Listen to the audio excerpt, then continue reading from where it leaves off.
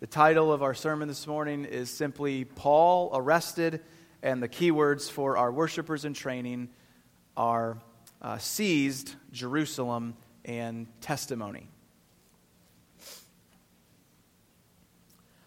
As we've been working our way through the book of Acts, we have seen now for several weeks, really ever since we were in chapter 19, verse 21, we've seen the Apostle Paul, that he has been eager to return to Jerusalem. He was out on his third missionary journey to make disciples of Christ, to plant and to strengthen churches, and in Acts 19 he expresses a great desire to return to Jerusalem. We know from what he says in chapter 24 that is largely to return, or not. He is intending to bring with him an offering that he's been collecting from the churches in his travels to take to the saints in Jerusalem who were suffering with great poverty. And so he wants to get to Jerusalem to deliver that gift, and then he wants to make it even further to Rome. Now, ever since Acts 20:23, it has been clear that Paul also knew that he was getting himself into some trouble by going to Jerusalem. He says that the Holy Spirit had told him that affliction was waiting for him once he got there. And then in 21:13, he said that he was willing even to be imprisoned or to die for the name of the Lord Jesus Christ. And so last week in 21:15 and following, we saw Paul arrive in Jerusalem. Despite various pleas and requests of his friends and traveling companions, Paul was on a mission to finish the course that the Lord Jesus had given him to testify to the gospel of the grace of God. And so he came to Jerusalem last week. And in our passage today, we will see that within no time at all, the concerns were valid. The crowds in Jerusalem attempt to murder him. We find Paul this morning at the end of his labor of love, which we considered in last week's sermon. He had been asked by James and the elders in the church in Jerusalem to oversee the purification rite of 4 men who had taken the Nazirite vow. You see, because of the message of free grace that Paul preached, the freedom with which he lived, whereby he himself did not consider himself to be bound to live as a Jew under the totality of the Mosaic law. He had been freed from that burden, though he was not free from obedience to Christ. He was freed from it. He did not live constantly as a Jew, and because he was associated with the inbringing of Gentiles into the covenant community of faith, many Jews had come to believe that Paul required the Jews to abandon their cultural heritage as Israelites in order to be saved. In other words, they believed that he expected them to become Gentiles. But Paul taught no such thing. He refused to require Gentiles to be circumcised, the really defining cultural mark of the Jewish people at the time. But the other apostles at the Jerusalem Council had also required this, or had also agreed upon this at Acts 15, that the Gentiles coming to faith did not have to be circumcised. And Paul also taught that neither Jews nor Gentiles could be saved through their own keeping of the law. In fact, this was why they agreed that the Gentiles didn't need to be circumcised. But Paul in no place taught that Jews had to become Gentiles in order to be saved. And as we mentioned last week, this is especially pertinent fact in light of the temple's existence at the time. The temple still stood. It had not been brought to an end. The Old Covenant era had not been completely shattered. And so in this moment, Paul confesses to James and the elders because he wanted to be clear that he was not in the business, as a faithful Jew, of desecrating the temple, which at the time still stood. And so to uphold this truth before the eyes of all, Paul oversaw the purification rite of these 4 men in the Jerusalem church who had taken this vow. And we pick up today in verse 27 with the vow nearing its end. The end of the 7 days was almost complete. And so Paul had given notice that he would cover the expenses of the offering to be presented for these men, and this is where our text picks up. And I want to read beginning in verse 27 all the way through 22:21. When the 7 days were almost completed, the Jews from Asia, seeing him, that is Paul, in the temple, stirred up the whole crowd and laid hands on him, crying out, "Men of Israel, help! This is the man who is teaching everyone everywhere against the people and the law and this place," that is the temple. "Moreover, he even brought Greeks into the temple and has defiled this holy place." For they had previously seen Trophimus the Ephesian with him in the city, and they supposed that Paul had brought him into the temple. Then all the city was stirred up, and the people ran together. They seized Paul and dragged him out of the temple, and at once the gates were shut. And as they were seeking to kill him, word came to the tribune of the cohort that all Jerusalem was in confusion. He at once took soldiers and centurions and ran down to them. And when they saw that the tribune and the soldiers, they stopped beating Paul. Then the tribune came up and arrested him and ordered him to be bound with 2 chains. He inquired who he was and what he had done. Some in the crowd were shouting one thing, some another. And as he could not learn the facts because of the uproar, he ordered him to be brought into the barracks. And when he came to the steps, he was actually carried by the soldiers because of the violence of the crowd. For the mob of the people followed, crying out, "Away with him!"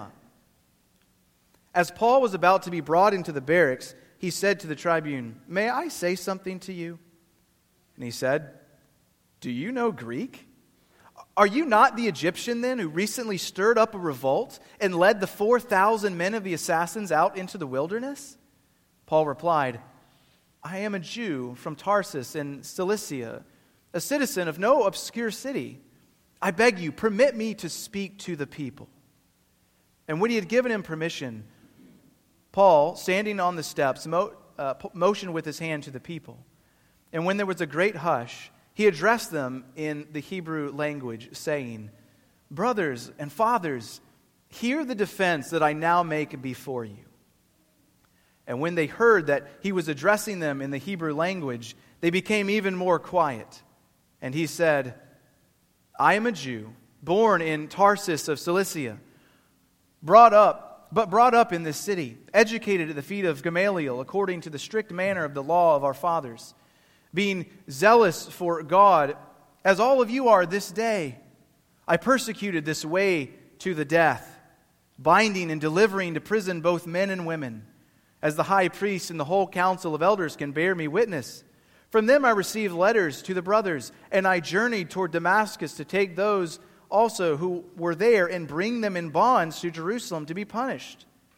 As I was on my way and drew near to Damascus, about noon a great light from heaven suddenly shone around me. And I fell to the ground and heard a voice saying to me, 'Saul, Saul, why are you persecuting me?' And I answered, 'Who are you, Lord?' And he said to me, 'I am Jesus of Nazareth, whom you are persecuting.' Now those who were with me saw the light, but did not understand the voice of the one who was speaking to me. And I said, 'What shall I do, Lord?' And the Lord said to me, 'Rise and go into Damascus, and there you will be told all that is appointed for you to do.' And since I could not see because of the brightness of that light, I was led by the hand of those who were with me and came into Damascus. And one, Ananias, a devout man according to the law, well spoken of by all the Jews who lived there, came to me, and standing by me said to me, 'Brother Saul, receive your sight.' And at that very hour I received my sight and saw him. And he said, 'The God of our fathers appointed you to know his will, to see the righteous one, and to hear a voice from his mouth. For you will be a witness for him to everyone of what you have seen and heard. And now, why do you wait? Rise and be baptized and wash away your sins, calling on his name.' When I returned to Jerusalem and was praying in the temple, I fell into a trance and saw him saying to me, 'Make haste and get out of Jerusalem quickly, because they will not accept your testimony about me." And I said, "Lord, they themselves know that in one synagogue after another I imprisoned and beat those who believed in you. And when the blood of Stephen, your witness, was being shed, I myself was standing by and approving and watching over the garments of those who killed him. And he said to me, 'Go, for I will send you away to the Gentiles.'"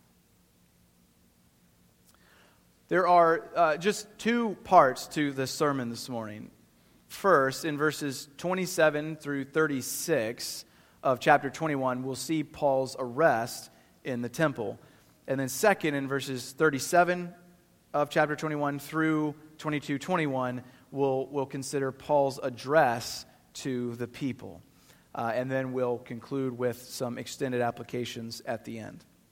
So look with me in the first place at chapter 21, verses 27 through 36, where we see Paul accused, dragged out of the temple, and nearly beaten to death until he is arrested by the Roman tribune. Luke tells us that at near the end of these 7 days, there were some Jews from Asia, possibly some of the same folks who had been involved in some way in the riot that we saw in Ephesus in chapter 18.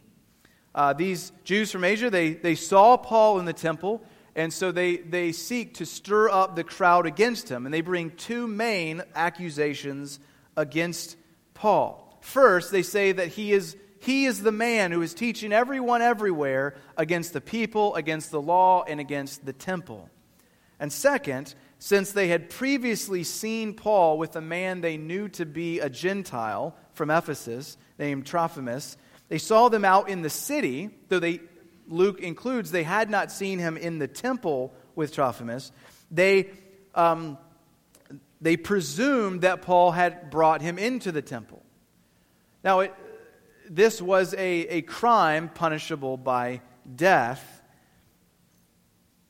in Jerusalem, to bring a Gentile into the temple. There was an outer court whereby there was like two outer courts. There was an outer court, an outer court, and an inner outer court. The outer court was for Gentiles. Anything beyond that was for Jews alone in the temple. And so they presumed that Paul had brought Trophimus into at least this inner part. And so it was a misunderstanding, Luke tells us. It doesn't appear that they knowingly made it up. They didn't lie about it in that regard, but it was a useful misunderstanding for them. And so they spread the lie without asking too many questions, trying to confirm its veracity, whether he had brought the man into the temple or not.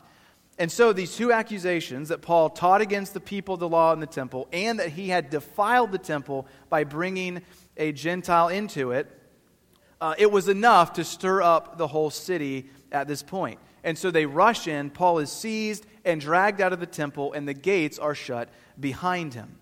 And it's at this point that they begin to beat Paul, seeking to end his life. They try to beat Paul to death.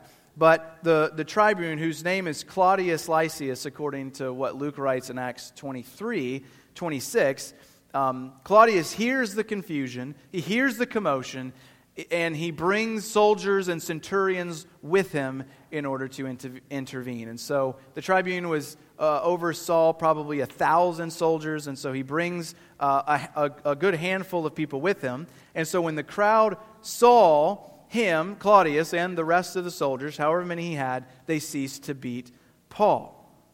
And then interestingly, Claudius arrests not anyone in the crowd who had been attempting to beat a man to death, but he arrests Paul, the beaten man. He has Paul bound with 2 chains, and he asks, "Who is this man? What has he done?" Well, predictably, this crowd can give no coherent answer. Luke tells us some accused Paul of one thing, others said another thing. This is just like what we saw back at the riot in Ephesus in Acts 18:32. Luke tells us there they had gathered together with 2 of Paul's companions. They were forming this mob, and some cried out one thing, others cried out another thing, but most of them didn't even really have any idea why they had come together. It's a similar thing that we see happening here in Jerusalem. And so, failing to obtain the information that he sought, Claudius orders Paul to be brought into the barracks, some fairly short distance away from the temple. And so the violent crowd follows them, crying out, "Away with him! Away with him!" And on the way, as they reach the steps, Paul interjects and he asks if he may speak with Claudius. He's surprised, the tribune, of course. He asks if Paul knows Greek because either through his preconceived notions that he already had, or perhaps through the garbled mess of an accusation that he was sort of getting from the crowd, he was thinking that Paul was this Egyptian terrorist who had stirred up a revolt and led 4,000 men of the assassins out into the wilderness. About 3 years prior to this encounter here with Paul, there was this Egyptian man. He had apparently promised some 4,000 dagger men, assassins, that the walls of Jerusalem would fall at his command. And at that point, they would be able to break into the city, overpower the Romans, and overthrow their oppressive rule. But Felix, the governor, whom we'll meet in chapter 24, he is said to have intervened. And so the assassins are scattered. Some of them are killed. Some are captured. But the leader, this Egyptian man leader, he disappeared. And apparently Claudius was under the impression at this moment, again, either from his own mind or from what someone in the crowd had said, he was thinking that he had perhaps caught this escapee. And so he was surprised that Paul was speaking Greek. Well, Paul informs him, however, that he was a Jew from Tarsus in Cilicia. And he says this is not an obscure city. I read this week that Tarsus is one of the wealthiest and greatest university cities of the Roman world at the time. Paul was well educated. He was a very intelligent and instructed man. And so Claudius, despite having arrested this man, even though he was the one being assaulted, he seems to have a sense that some kind of sense of justice, and so he allows Paul to speak to the crowd, and so Paul motions for the crowd to be silent, to which it somewhat surprisingly agrees, and he speaks. But before we look at what he speaks, I want you to imagine this moment. Imagine the intensity of this moment, the great quiet hush that has fallen upon this crowd. Paul, probably covered in blood and soon to be bruises, he stands before a silent crowd as it waits with bated breath for him to speak. Now, what is it that they are hoping to hear? Think about it for a moment. What is it that this crowd wants? What is it that the people want to hear from Paul? Do they want to hear him clarify? They want, oh, now I get it, Paul. Now I understand what you were doing. We had it all wrong. Would you please forgive us? Let us bind up your wounds and pay for the expenses. No. They are certainly not, based on what they have just done and what they will do as he speaks, they're not interested in learning from him. They don't want to understand him. They have already reached their conclusion. They have condemned him in their minds. What they hope is that he will do their job for them and condemn himself with his own words. How unnerving would that be? Some studies say that people fear public speaking more than they fear death. And even, I don't know if studies prove that, but anecdotally, even just talking to some of you, I think that's probably true. We don't like public speaking. We don't like talking. Well, some of us don't like it. Think about it. Imagine the moment. You have been beaten. They were trying to kill you. Someone intervenes, and now you're making a speech to this mob, and if you mess up, you're going to die. What would you say? What defense for yourself, for the gospel? What would you say? That's the question that I think we should have in our minds as we proceed here into Paul's address. So in the second place, then, look with me, beginning chapter 22. Really, so we went all the way through the chapter with the first point. So now we're in chapter 22. Paul gives his defense, and he tactfully addresses the crowd in verse 2 in the Hebrew language, or there's a footnote there in my Bible, probably in yours, or maybe the Hebrew dialect. It could have been Aramaic that he was speaking. Either way, it would have been a language, either Hebrew or Aramaic. They would have spoken probably in Aramaic, and so now they're really listening. You could really hear a pin drop. And here's how he begins. Brothers and fathers, I am a Jew, born in Tarsus of Cilicia. He tells them that he was brought up in Jerusalem, just like they were, taught by Gamaliel according to the strict manner of the law of their fathers. He declares to them just how zealous for God's law that he was. He says, just like you are now. And he describes his zeal for them by saying, I was so zealous for God that I persecuted this very way that I am now a part of. I delivered them over to death. I bound them and brought them to prison, both men and women. He says, and if you don't believe me, you can ask the high priest. Ask the whole council of elders. They gave me letters themselves authorizing me to bind the Christians in Damascus and bring them to Jerusalem to be punished. Paul here skillfully professes before the Jewish crowd, which was bent on condemning him by their false claims that he was teaching against the Jews, against the law, and against the temple, and that he had defiled the whole place. He professes before them they need to know something. He says, my Jewish roots and my loyalty to the Jewish people, they're legit. He had genuine bona fides, as they say. He was no enemy to his own Jewish heritage. However, something did change. Something changed that helped him to rightly understand his own heritage. He loved the people. He loved the law. He loved the temple. And even more than that, he loved that which to those things pointed.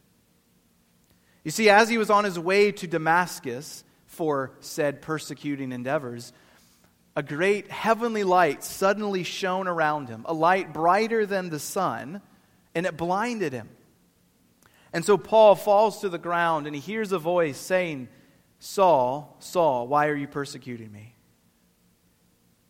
If you're just joining us, Paul and Saul are just his Hebrew and Greek variations of his name.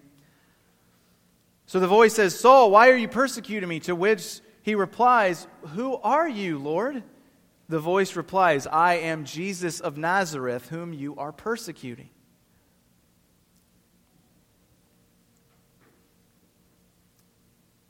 This event is recorded for us in Acts 9, and so we're going to try not to retread all the same ground here in Paul's retelling of it.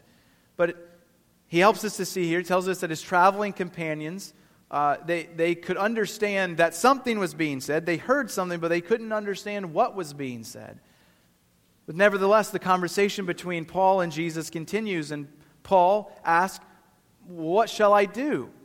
Jesus tells him, go into Damascus where you will learn further what has been appointed for you to do. And so temporarily blind, Paul is led by the hand by those who are with him, and he dutifully goes to Damascus. He then recounts for his audience his time with Ananias, a man whom he makes a point to describe as a devout man according to the law, who had a good reputation among the Jews in Damascus. This man, Ananias, restores his sight, saying, the God of our fathers appointed you to know his will, to see the righteous one, and to hear a voice from his mouth. For you will be a witness to him, or for him, to everyone of what you have seen and heard. And then he says, and why do you wait? Rise and be baptized and wash away your sins, calling on his name.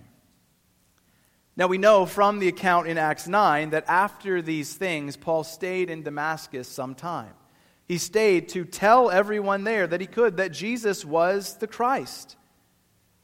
And of course, even then, it began to stir up the Jews, and they wanted to kill him. And so Luke records for us there in Acts 9 that he returned shortly after to Jerusalem. Now here in Acts 22, Paul picks up his testimony. He doesn't include this part about what he did in Damascus after his baptism, but he picks up after returning to Jerusalem, telling the crowd that one day while he was in the temple praying, God came to him in a vision and told him to get out of Jerusalem because the Jews would not accept his testimony. Which, of course, he did. He ends up leaving and finding himself eventually in Antioch, where he's sent out on his 3 missionary journeys. And now he's back in Jerusalem. But at the time, shortly after conversion, the Lord says, this isn't the time. You got to go. And so Paul, he goes, but he seems to think here in this exchange with the Lord that his testimony should prove to give him some credibility with the people. I was a persecutor of the church, and now I'm not. Surely that would be useful in sharing the testimony of Christ.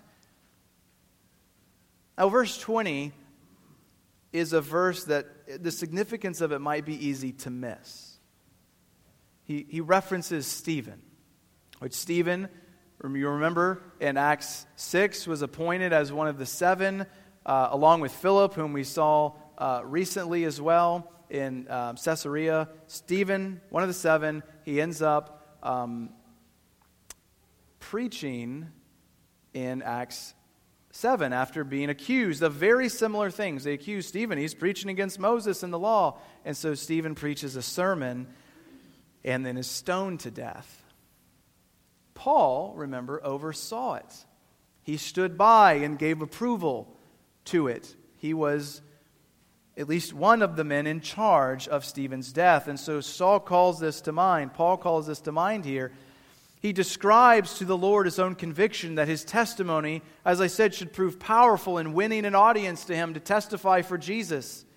And he includes this line about Stephen. He says, when the blood of Stephen, your servant, was being shed, I myself was standing by and approving and watching over the garments of those who killed him. Friends, this is more than historical recollection. It's more than simply saying, hey, I was really against the way, so they should listen to me. It is that, but it's more than that. Do you think Paul ever forgot that day? Ever forgot the day when Stephen died? Stephen, remember, how does he die? But he dies by being stoned to death. And as he's being stoned to death, he looks into heaven and he sees Christ standing at the right hand of God in protest over what is being done to his servant. And he calls it out. He says it. And here Paul, not only shortly after his conversion, but even many, many, many years later, when he's back in Jerusalem, about to face his own trial, he thinks of Stephen. 2 or more decades after the event, Paul remembers. It hasn't left his mind, and it serves as a powerful motivation for him. He knows what the testimony of Stephen did to him, and now he hopes that his testimony might do the same to others. So, brothers and sisters, the question for us from this point here is this: what impact do you hope to leave by your life, possibly even your death? What will your children and your grandchildren and your great-children remember about you? What might a coworker or a classmate or a next-door neighbor remember about your life, about your suffering, about your witness 20 or 30 years from now? I pray that God would help us to be faithful and that He would be pleased to use us in countless ways that we may not even know what they are for years, decades, centuries, or millennia to come. And so whatever hope of a legacy we want to leave, we have to consider what it means to be faithful now. Just like Stephen was, just like Paul is here, just like their Lord Jesus was prior. And so Paul offers this thought. I have Stephen, Lord, in my mind. I have my sin and the way you've overcome it. And the Lord says, nevertheless, go, because I'm sending you to the Gentiles. This is way bigger than you even realize, Paul. It's not just about winning the Jews in Jerusalem today. It's about winning the world. Go. And at this point, when Paul recollects this conversation to the crowd, it is at this point when he says that the Lord himself said he was sending him to the Gentiles, that the crowd erupts and interrupts. They've had enough. The affirmation of the Gentiles, it was just too much. And so this is where we'll pick up, Lord willing, next week. And we'll see their interruption and what follows.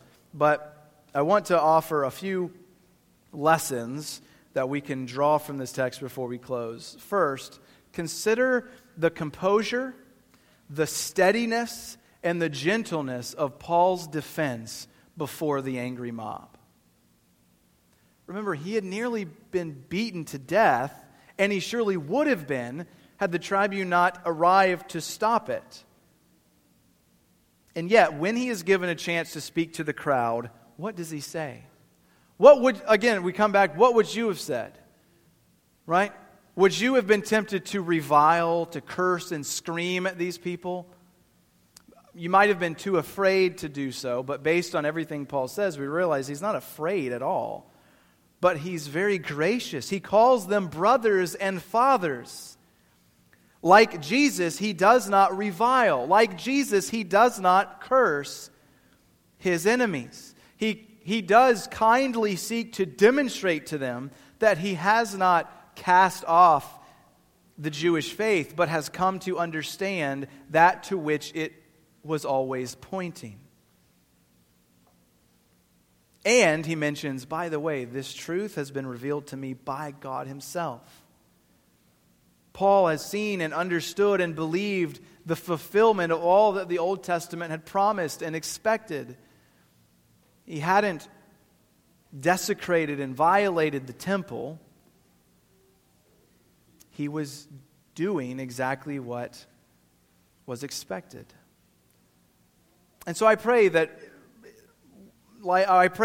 you're not nearly beaten to death by an angry mob, but in whatever situation you find yourself and you have an accuser, you have someone who is at your throat physically or metaphorically, I pray that the Lord would help us to follow in the steps of our Lord Jesus, to follow in the steps of Paul, and that we would learn to treat our enemies even with dignity and respect. So that's one thing we learn from this. But a second thing is that there is an intricate link between, if you think about what Ananias says to Paul in verse 16, there's an intricate link between baptism, faith, repentance, and the forgiveness of sins. Ananias says to the newly converted Paul, what are you waiting for? Rise, be baptized, wash away your sins, calling on the name of the Lord. Now, you could preach a whole sermon on baptism and this text, and it still wouldn't answer all the questions. There's grammatical questions and issues here that we're not going to get all tangled up in, but hopefully we can make some sense of this, because it is a peculiarly phrased sentence. Baptism is connected very clearly here in some way with washing away sins.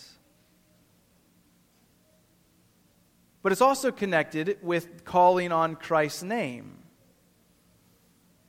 And so I'll state it up front, and then we'll sort of try to work it out. Baptism and the washing away of sins are connected in this text, and yet it is the calling on Christ's name that makes the washing effectual. Do you see that here? The Holman Standard Bible helpfully brings out the nuance of the passage here by translating the verse, "Get up and be baptized, and wash away your sins by calling on His name.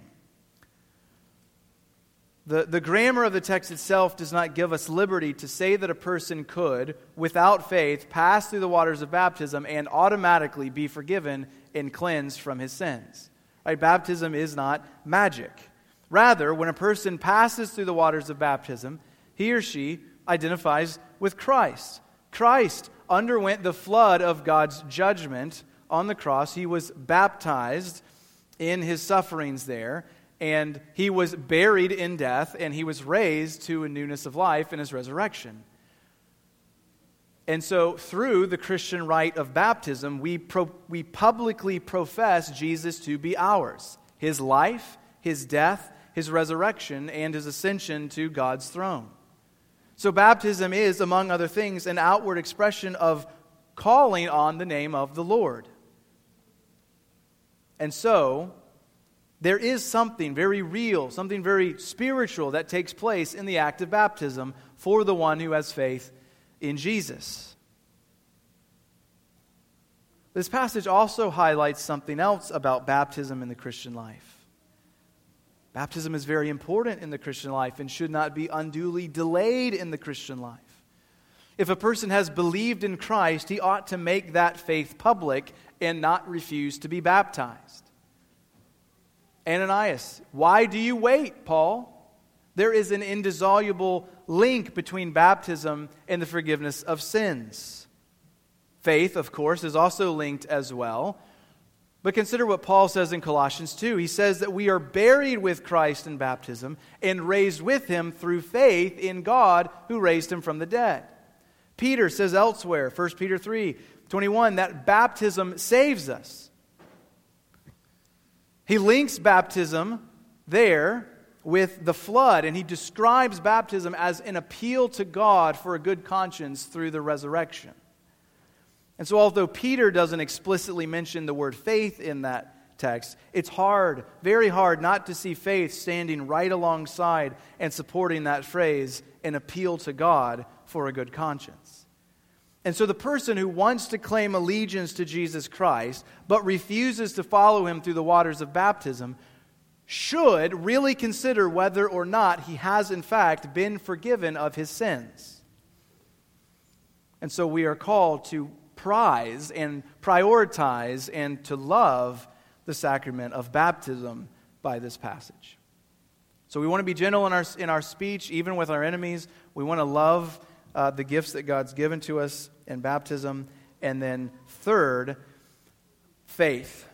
God calls us to walk by faith, not by sight.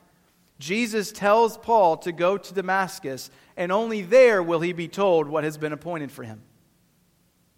And then he literally has to be led by the hand because he's blind temporarily. He has to be led by the hand by his companions to take him where he needs to go. And then even in the temple, in verses 17 through 21, despite his own belief that his credentials will gain him an audience, his credentials as a zealous Jew persecuting the way, he believes that is going to be useful. But no. He must trust the Lord and he must go. Not to his brothers of the flesh, not to his kinsmen of the country. He must go to the world. He must go to the Gentiles. Paul teaches us this lesson explicitly in 2 Corinthians 4:18. He says we must not look to the things that are seen, but to the things that are unseen. For the things that are seen are transient, but the things that are unseen are eternal. And then in 2 Corinthians 5:7, he says, we walk by faith, not by sight. And so brothers, sisters, do you live by faith? Not simply have you once believed that Jesus Christ died for your sins, but do you live day in and day out by faith? Are you willing to take God at His word and trust that He loves you and that He cares for you? Right? Faith is not a blind leap into the dark. The author to the Hebrews tells us that it is the assurance of things hoped for. It is a conviction of things not seen. Christians should be people of conviction. We are a principled people. Are we? Are we a principled people whose principles are derived not from the schemes and imaginations of man, but from God's very word? And no matter how grim things look at times, faith offers us hope. And hope doesn't put us to shame. Real, deep, robust hope in the living God who cares for his people every day and is bringing them to glory and is bringing glory to us as he brings heaven to earth.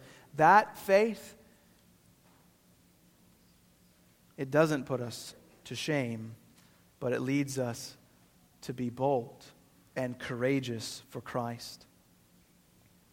Paul left Jerusalem by faith, and now he's returned by faith. Remember, everyone said, Paul, beatings probably, imprisonment, you might even die if you go back to Jerusalem. He says, I know. But the Spirit has constrained me. I have a ministry and I have a course that I must finish. I have received it from the Lord, and I will not stop. So what about us? What about you? What is your ministry? What is your race, your course that you must finish as individuals, as families, and for us as Redeemer Baptist Church, for us as a church? I pray that we would, in fact, be a people of faith today, tomorrow, and for thousands of generations, till the Lord be pleased to return. Amen.